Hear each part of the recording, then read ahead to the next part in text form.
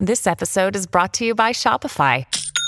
Forget the frustration of picking commerce platforms when you switch your business to Shopify, the global commerce platform that supercharges your selling wherever you sell. With Shopify, you'll harness the same intuitive features, trusted apps, and powerful analytics used by the world's leading brands. Sign up today for your $1 per month trial period at shopify.com/tech, all lowercase. That's shopify.com/tech. This is Scott Cleland, Executive Director of Restore Us Institute, and we exist to bring accountability to protect people online from online harms. And I'm so appreciative to have been on with Dr. Sky and had the Dr. Sky experience here on Talk Radio, WABC.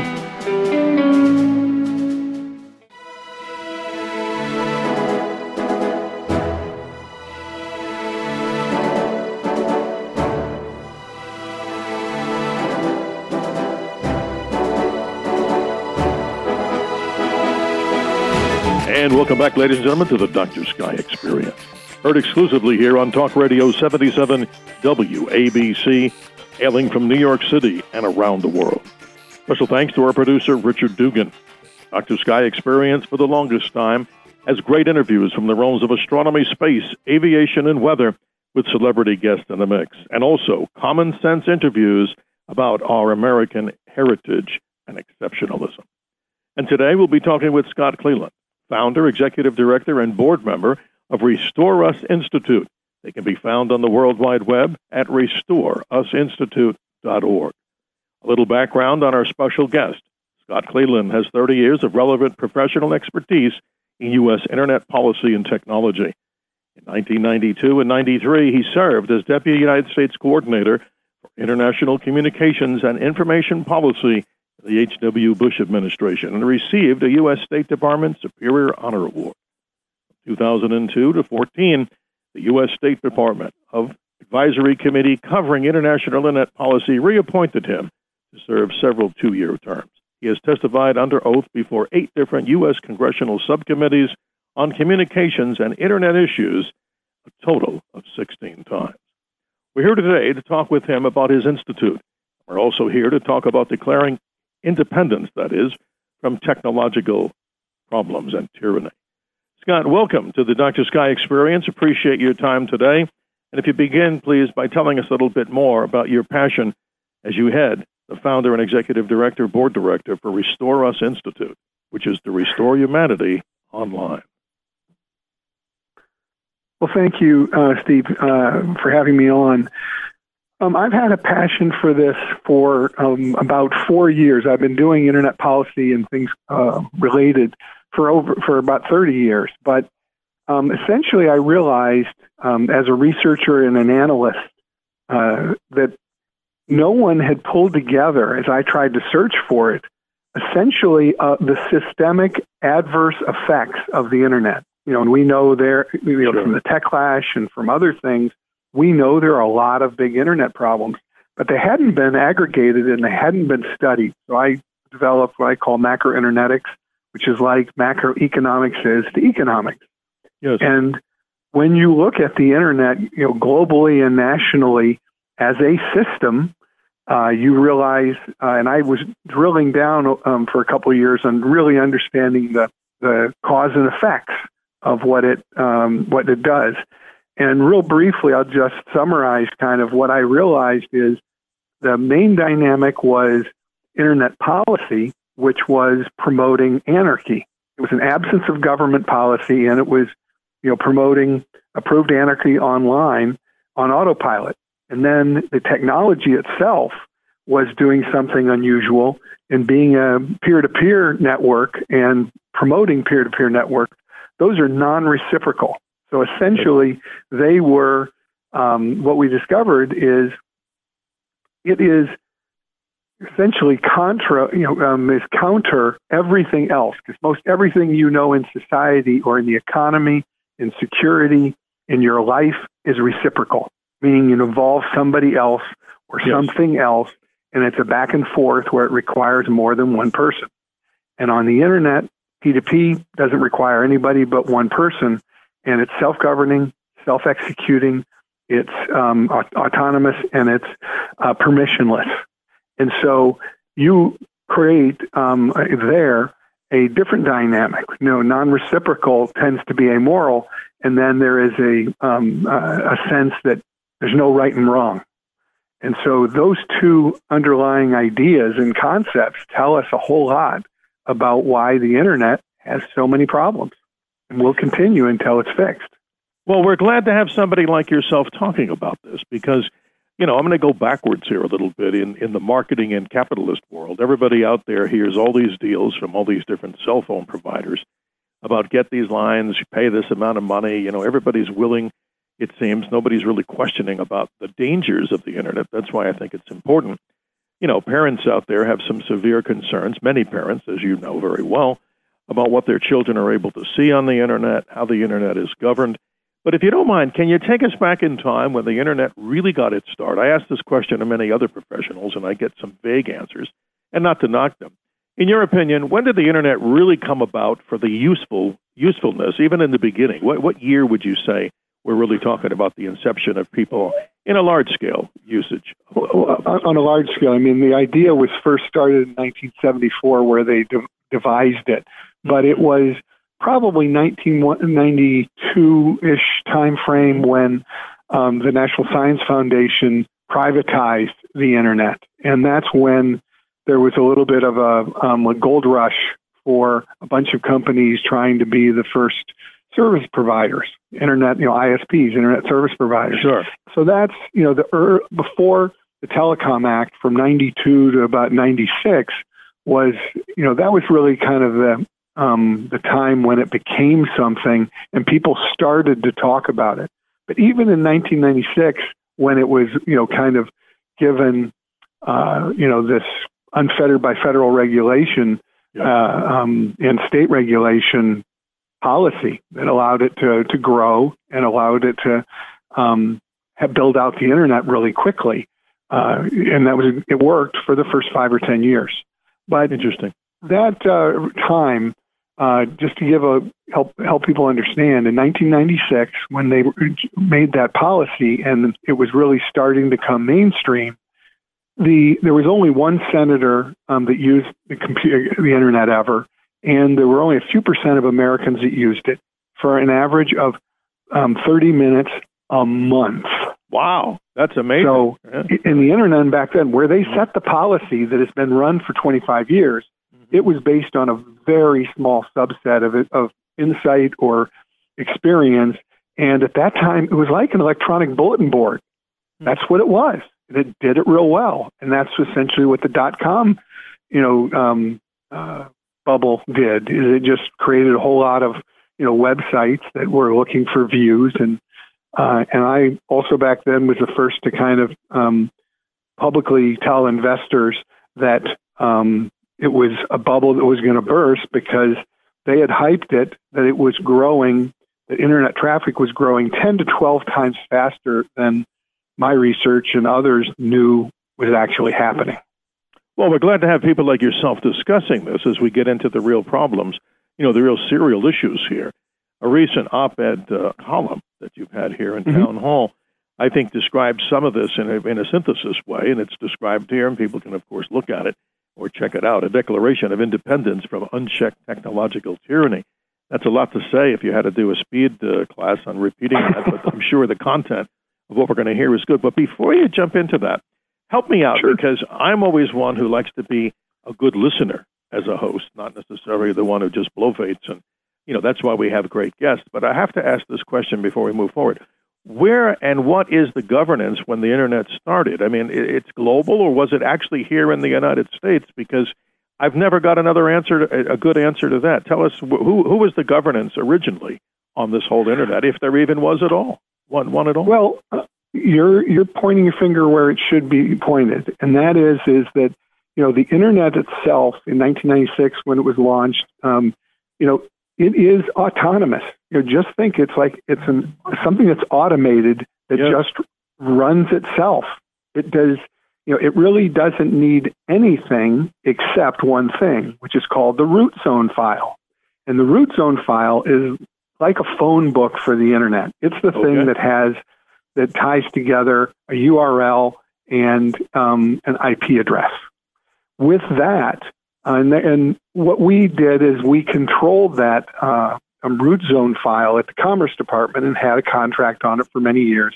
And then during the Obama administration at the end, they put it out so that publicly now and globally, it is run by ICANN, which is the International Corporation for Assigned Names and Numbers.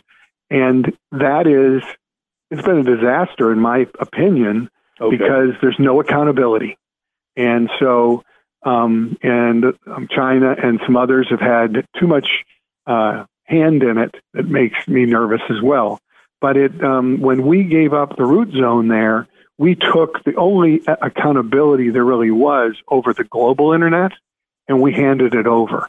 And that, in my opinion, was a huge mistake.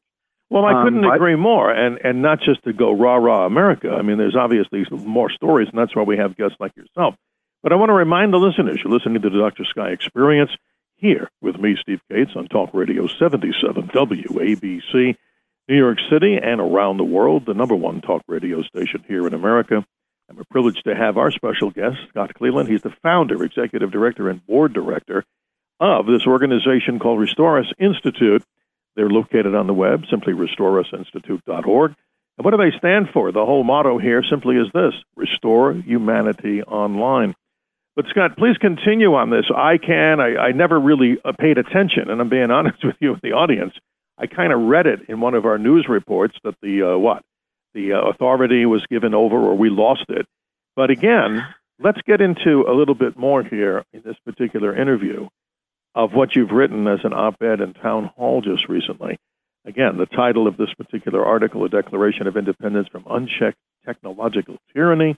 Lots to say, but as you describe it, and I quote, unfettered, free, and open internet, end quote, policy originally made sense to nurture a promising nascent internet experiment, but as the past quarter century has proven, a permanent trajectory of anarchic impunity to harm others for a mature internet is mindless madness. Translate that into what everybody out there needs to know from just that sentence alone.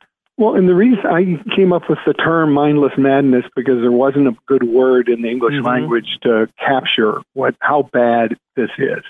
And like on my website, restoreUsinstitute.org, I have the mindless madness category, and I have they're the 10 outcomes. When you have a technology like the internet that everyone does everything everywhere for life, work, and play on this technology. At the beginning, it was a separate place. We kind of, almost worship it and idolized it and, thought about it as this utopia.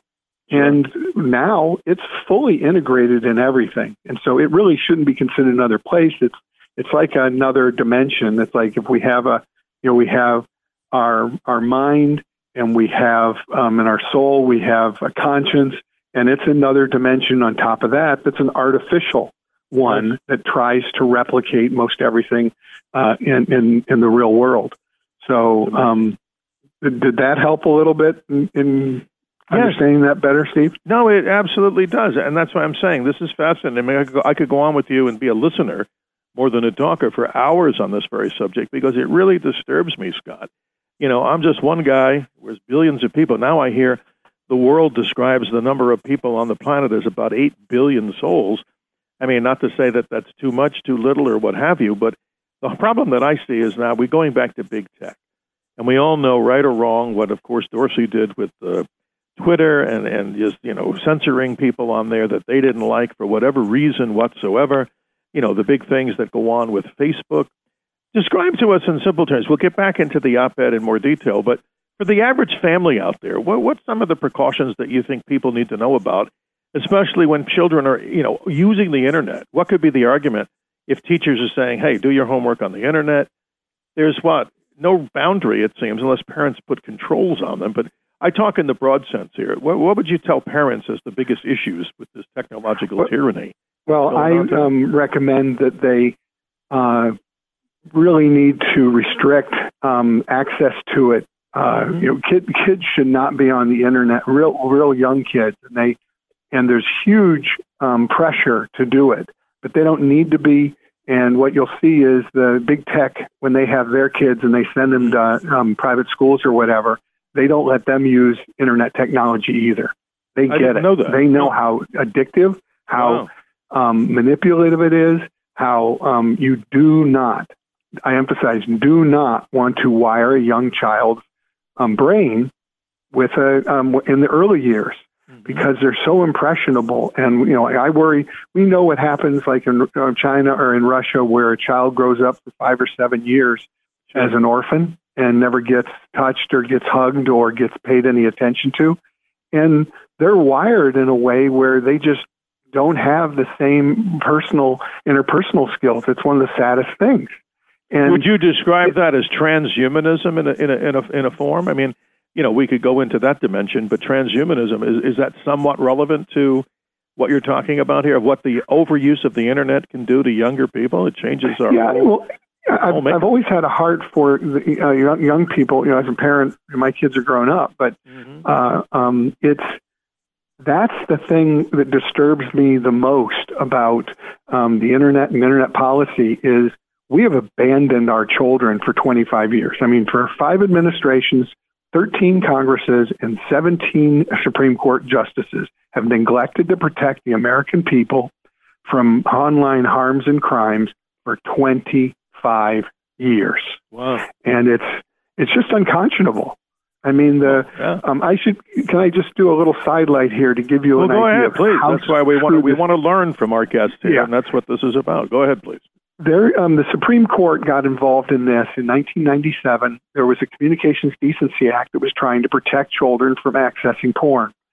The lawyers found it, and the Supreme Court found it to be technically poorly written, which I agree with, and that was a problem. So they struck down as a abridgment of adults' free speech because it was denying their adult access to porn.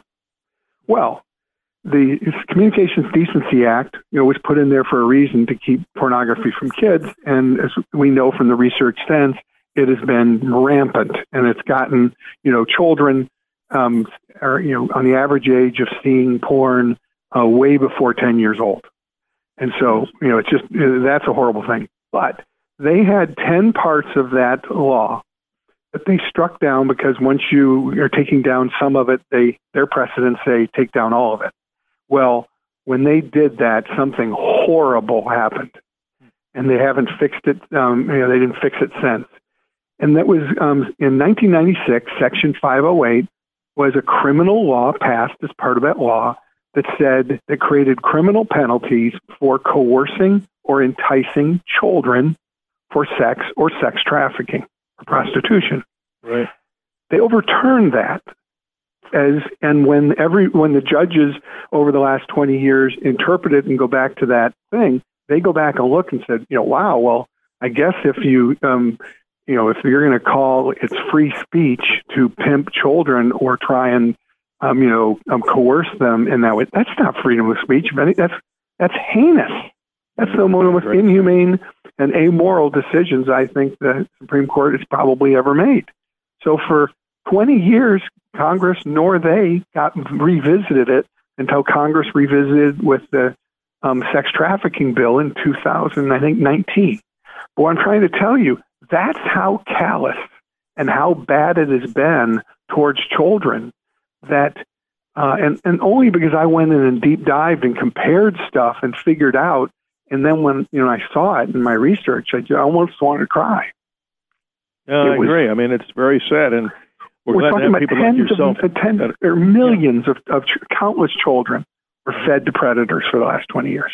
No, that's horrible. I mean, there needs to be a stop to this, and we have so many issues on the table here. But today, once again, welcome to the Dr. Sky Experience here on Talk Radio 77 WABC. Out of New York City and around the world, we're privileged and honored to have Scott Cleveland. He is involved here as the executive director of the StoreUsInstitute.org. And he has an op-ed that we're going to slice up a little bit here so we can move forward and talk about some ways that people can actually hopefully protect themselves in our guest's opinion. But it's interesting here, the op-ed town hall just recently, a declaration of independence from unchecked technological tyranny.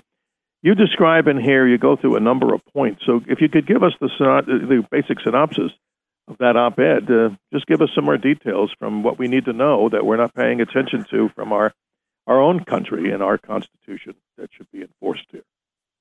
Yes, and we're about a year and a half ago, I got the idea of using the Declaration of Independence because as a way to tell the story here and to tell the story in a constitutional way, in a way that the Declaration of Independence in 1776 was hugely influential in world history, and the Constitution then grew out of it a few years later.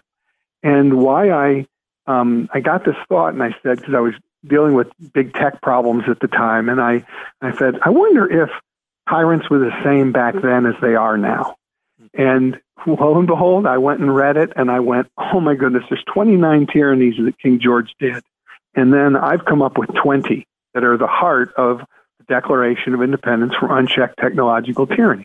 Sure. And lo and behold, the tyrants of today use the same tricks and the same arm twisting that they used 240 years ago.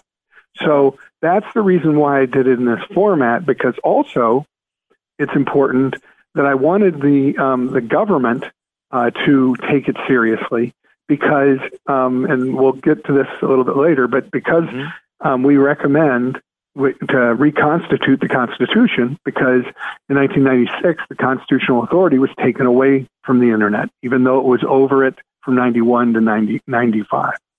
But the reason I tell you it in this context is that a lot of bad things have happened, and people tend to think, freedom and liberty, and that's the thing that's made America, and it has. And they think, the Internet came along and perfected it. It was like perfect freedom.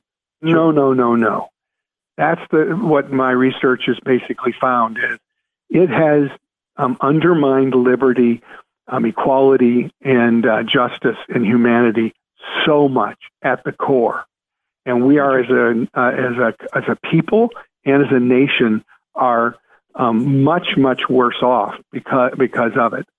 Let me just summarize it in the op-ed where it said there are 3 chief tyrannies, basically losses of freedom that we've had. That and yet there are more, but these are the ones that make it personal for every one of your listeners. Is the 3 are: first, it inhumanely prioritizes protecting technology over protecting people and children. Right. Second, it unjustly grants technology impunity over people, meaning they can do what they want with no risk or punishment. And it unfairly empowers them, it empowers technology to control and govern people without any rights, due process, or access to justice. And so essentially online, you're dehumanized. You know that you're called a user. You're not a person, like a user, like an addict. You're bought and sold as data, or you're an avatar. But all of those things are inanimate. You're not a human, a living, breathing human that bleeds or bruises or dies. Make good sense, right? And so they treat us like commercial chattel, where our personal data is bought and sold constantly, immediately. It is we're indentured servants because they have all of our data, and so and we know that there is we're second-class citizens. We've had our rights taken away, and so we are not the humans we are in the real world. And online, we are dehumanized and devalued and disenfranchised. I couldn't agree with you more, my friend. But let me ask you this, Scott. We just had a recent guest here on the Dr. Sky Experience, a gentleman named Mark Morano. And he wrote an interesting book, a rather lengthy book, but we got him on to discuss it, and we did, I think, justice to the book and his great guest. It's called The Great Reset. And obviously going into the Great Reset and how they're changing the whole world, and this is a whole global thing. So if we're talking about a constitutional standard here for America's, the users here, how does that fly in the face of global governance? Because I would imagine, as much as I'm a proud American who wants to see what you're talking about come true, where are all the nooks and crannies in this from the global side? I mean, it seems like an even bigger fight, don't you think? Because we here in America want to do this, I'm sure. We need to control the internet better in a constitutional way. But what kind of forces, I'm asking you, are out there that are on that global side for what we call global governance? What say you? There is no global governance because the UN hasn't done anything through the International Telecommunications Union. So there is no real governance. It's anarchy globally. And the rest of the world, even though that we were the leader in internet policy back in 1996, and we, IBM basically was the big company back then, and they went and got 70 or 80 countries to buy into, e-commerce and all that. But since almost every other major country has come up with their own sovereign or national policy. Sadly, China has taken a lead, and theirs is a 1984 Orwellian super control bad thing, and they've taught it to like several dozen other autocracies around the world. You have Putin that created his own Russian net, and it used it as a pretext to go after Ukraine. And then the EU, the UK, the New Zealand, Japan, South Korea, Australia, those countries or the EU have basically put their constitution or their way of doing things online, and they control it. We are now the laggard, and we're the only country big country that is supposed to be civilized that has a Wild West internet. And, I just shake my head and say, that's what RestoreUsInstitute.org is all about. We are here doing a few things, which is we know what the root cause of all the problems are. Because if you know the root cause, you know what the solution is. And the solution is restoring constitutional authority over the U.S. internet in U.S. policy. And what that does is if you know what is causing the problem, you want to undo it in the same way. When you remove the Constitution, if you want to fix it, you put the Constitution back in, and then you get intended consequences, not the unintended bad consequences of the last 25 years. Right. So, and as a country, we need to come together and have an updated modern policy, because right now, when you have a Wild West policy, it's very primitivist. Why do we use that term? Well, when you take a policy as absence of government, well, before we had government, it was primitive. I mean, you had tribal, or you had the family that were your only protection, right. But it was might is right, law of the jungle. It was nasty. Who was it? Hobbes, life was nasty, brutish, and short. Back in, natural law of all. So you're right to ask about the rest of the countries, but we need to take care of us now because everybody else is taking care of their people. Interesting. And we look at China, obviously. I was scratching my head for a minute saying, wow, their internet whole policy is run It's like a great filter. I mean, I can only imagine. Can you describe to the listeners out there, since many of us have not been to China, the communist government, I'm saying there, how do they do that? I mean, they just have this massive thing where everything coming in and out of China has this massive filter. What don't they allow? Yes. And on the dark side, it looks like they have ultimate control there in a different way. Well, yeah, as Z went, very, communist and away from the market that they had for a long time, and is taking them to a very much a 1984, totalitarian state. And just like in Orwell, they had the telescreen, they have the internet now, and essentially they can track, and they have something called social capital where, you have to, spy on your friends and family and tell, the government if they're doing something wrong, and they know where you are and what you're doing and all. I mean, so it's the worst. And, the other autocracies out there use it the same way. Now, we showed them how. I mean, Snowden, back in, the guy at the NSA who stole data, he was the one who showed that we were listening to everybody and surveilling everybody around the world as well. So we lost all credibility internationally when they realized that, the internet wasn't this gift to everybody, but it was a listening post for us in our NSA. You bring up some interesting points here, but moving forward, you come up with solutions to the problem, not just to talk about it, and I'm very privileged, to have you here to talk about this. Let's start to have a little conversation about the petition that you have up on your website, RestoreUsInstitute.org, and what this means so that people who may be scratching their heads saying, wow, this is a big problem, and our special guest, Scott, is telling us all about the dangers of an unfettered internet and what's going on in the past and what we need to do. And it usually boils down to what can I do as a citizen? So let's get into that conversation and talk about the thing that you advise people to take a look at and hopefully read it, sign it, and then be part of this movement to protect our internet and restore it back to a constitutional type of authority. Please carry on. This is exciting. Thank you very much for that, because it's really helpful. I mean, we did put together a change.org. We have it in, it's explained in kind of normal, easy language on, for the petition. Change.org is the one that does it, that can do it at the largest scale. And this is going to run until, it could take years. It could be done quickly, but it was written as a document, the Declaration of Independence form that it is in, to be relevant 5 years from now, 10 years from now, or 50 years from now. It is written to be historically accurate and historically relevant.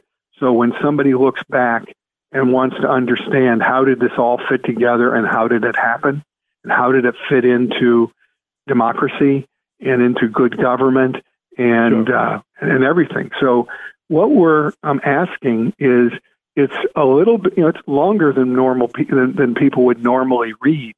But this is a very important problem. It is one that I already explained how for 25 years, both parties have just left it on autopilot to be anarchic. And we can talk in a minute about big tech and all that and free speech. But until the American public, is interested and says, why are my children being fed to the wolves? Why are you not protecting us? I mean, for example, Russia and China China has stolen all of our intellectual property and our trade secrets, and they've broken into they stole my security clearance and 23 million other ones. Wow. So, and then the Russians use cybercrime and ransomware. They run it, and we're kidnapped constantly by Russia. I mean, we're like a third, a banana republic when it comes to the internet. And so this is really serious. And what we've done with the declaration is the 20 tyrannies and grievances will help people realize and see this holistically. What we're doing is we realize the internet is holistic, the policy is holistic, how it works, it all fits together. And if you don't address it and help educate people so that they can see how it affects everything, culture and society and the economy and markets and the security and public safety and raising your children. Everything we know in life is being affected and disrupted and, screwed up. And well, Scott, I got to ask you this. So we start off with this. In your opinion, I mean, it's the most outrageous thing we're hearing here about this ungovernance thing and the non-constitutionality of things going on the internet. Why is our government so asleep on this? I mean, you would always imagine it's too common sense a thing, and yet you're bringing it to our attention. What's been the real problem with this government? I mean, if you want to name names, I mean, who's killed this concept in the government up till the present time?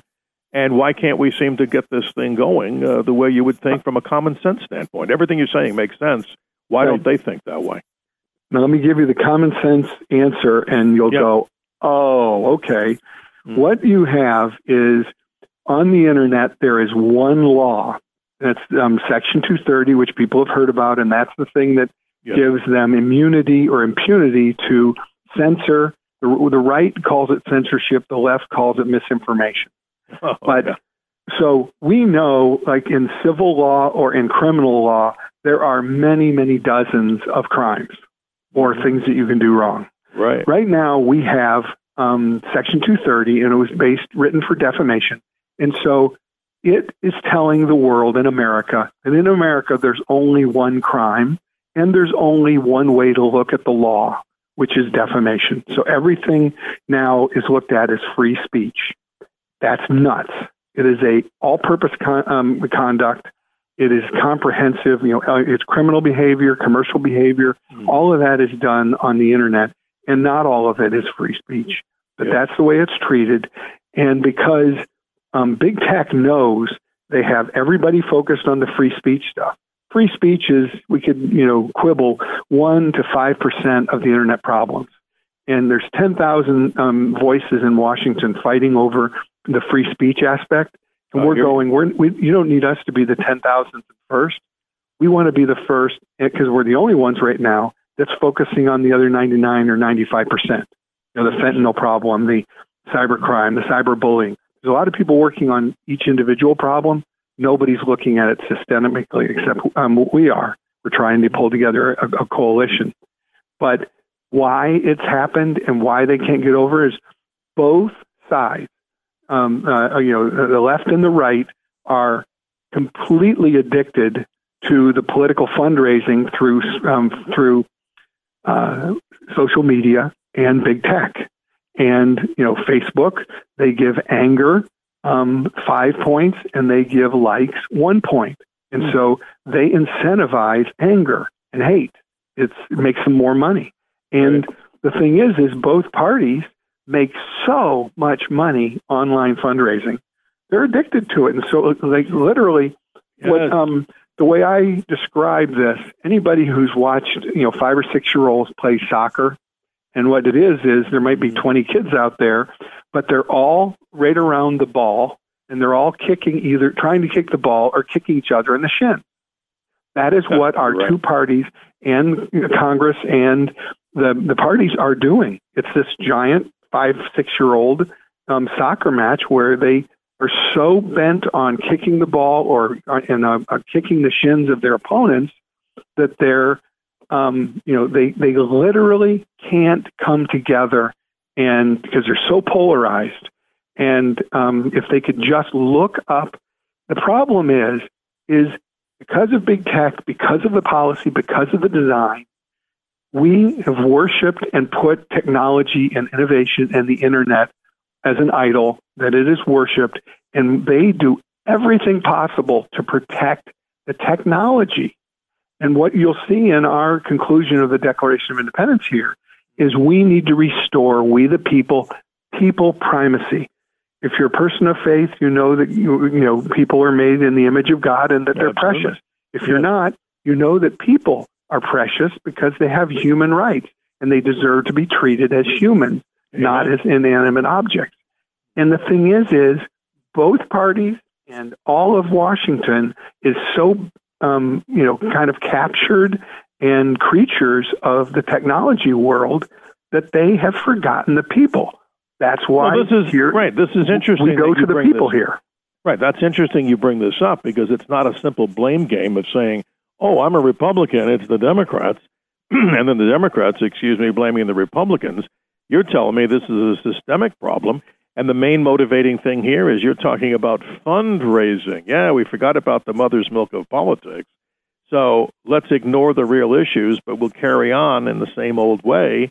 What? So we can generate more revenue. So we need to be restoring our internet here with what you're talking about with RestoreUsInstitute.org. And our special guest today here on the Dr. Sky Experience, proud to have him, Scott Cleland. He's the executive director of this organization. And again, the website that you can learn so much more about is RestoreUsInstitute.org. Now, if they want to go and look at this declaration, please navigate us through the internet. Where can they go and see this and actually read it and hopefully agree and sign up? If you go to RestoreUsInstitute.org, it's very easy. It'll say Declaration of Independence petition. You click on it, you can read the summary of it, and you can read the summary part easily, and then it's another click and give you the 6-page declaration, and it enumerates the grievances. There's also we're looking for the long term here. This is going to take a big effort and some time. We call it the mindful many, and that is that we know that there are Americans. The old adage is the only thing for evil to triumph over good is for good people to do nothing. And I believe there's still a remnant and still a lot of Americans that are good people. They need to step up and, they can sign, they can learn about it and sign the petition. They can join the movement and they can donate. I mean, we're trying to start something from scratch. We've figured out what the cause of the problem is. And it's like any scientist or somebody that's trying to cure a disease or whatever, they'll tell, if you figure out what's causing it, you can cure it. It's easy. The hard thing is knowing what you're trying to fix. It's an honor to have you here. And I hate to cut you short, but our time allotment today, obviously everything dictates by the clock here, even in this particular podcast edition that we're doing here, and also for broadcast at a future time. But if you could give us in a couple of minutes, minute or two, just a summation here of the points, and I'd love them to, of course, go to simply RestoreUsInstitute.org, learn so much more about what Scott and his organization stands for. And it's a real honor to have you here, but you get the floor for the next 2 minutes because Thank you. That's what our time allotment is today, to give us a synopsis of why this is important and what people need to do. Well, this is a problem that affects all Americans, so 330 million plus. Everybody out there that I'm talking to, either you or your loved ones or people you know, are victims of cybercrime, identity theft, cyberbullying, cyber harassment, or the fraud, or ransomware. It's affected you. And hopefully you will help us help you, your loved ones, and everyone, because we are looking at this. Look, everybody bleeds, bruises, and dies the same way. Like, for example, 100,000 people have died from fentanyl poisoning. It's because of illegal online pharmacies, 97%. Exactly. So we help us help you, your children, everyone, unless we come together, and we can. I mean, when people look at what we're asking and saying, if you're in the mindful many, what we're saying is, if you believe in the Golden Rule, if you believe in sovereignty, the Declaration of Independence, Constitution, Bill of Rights, rule of law, civil precedents, duty of care, an oath of office to the Constitution, human rights, if you believe in those things, those are the standards of authority in the United States. You're with us. It's not like all we're trying to do is restore humanity, justice, and safety online, because there's no justice. It's awful.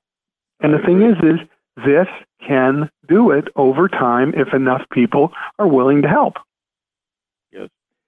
Scott, thank you. We'd like to talk about this in the future and talk more with you in depth on this particular subject and what your organization stands for. Again, here on this experience, the Dr. Sky Experience on Talk Radio 77 WABC, New York City, proud and around the world, the number one talk radio station in America. And thanks to our producer, Richard Dugan, for making it happen. Great stories here, ladies and gentlemen. Normally our theme goes to the subject matters of astronomy, space, aviation, and weather. Celebrity guests in the mix, but let's not forget, the Dr. Sky Experience talks about common sense interviews and experiences about our American heritage and American exceptionalism. And that is why we had Scott Clayton on today. It's RestoreUsInstitute.org. Simply this, Restore Humanity Online. Scott, if you'd be kind enough to stay on the line with us as we go to the hard break here, I do appreciate your time. And ladies and gentlemen, thank you so much for joining us here. Hope you're enjoying this. And as we continue to move through time and space, more great guests from all these realms. Have a great day.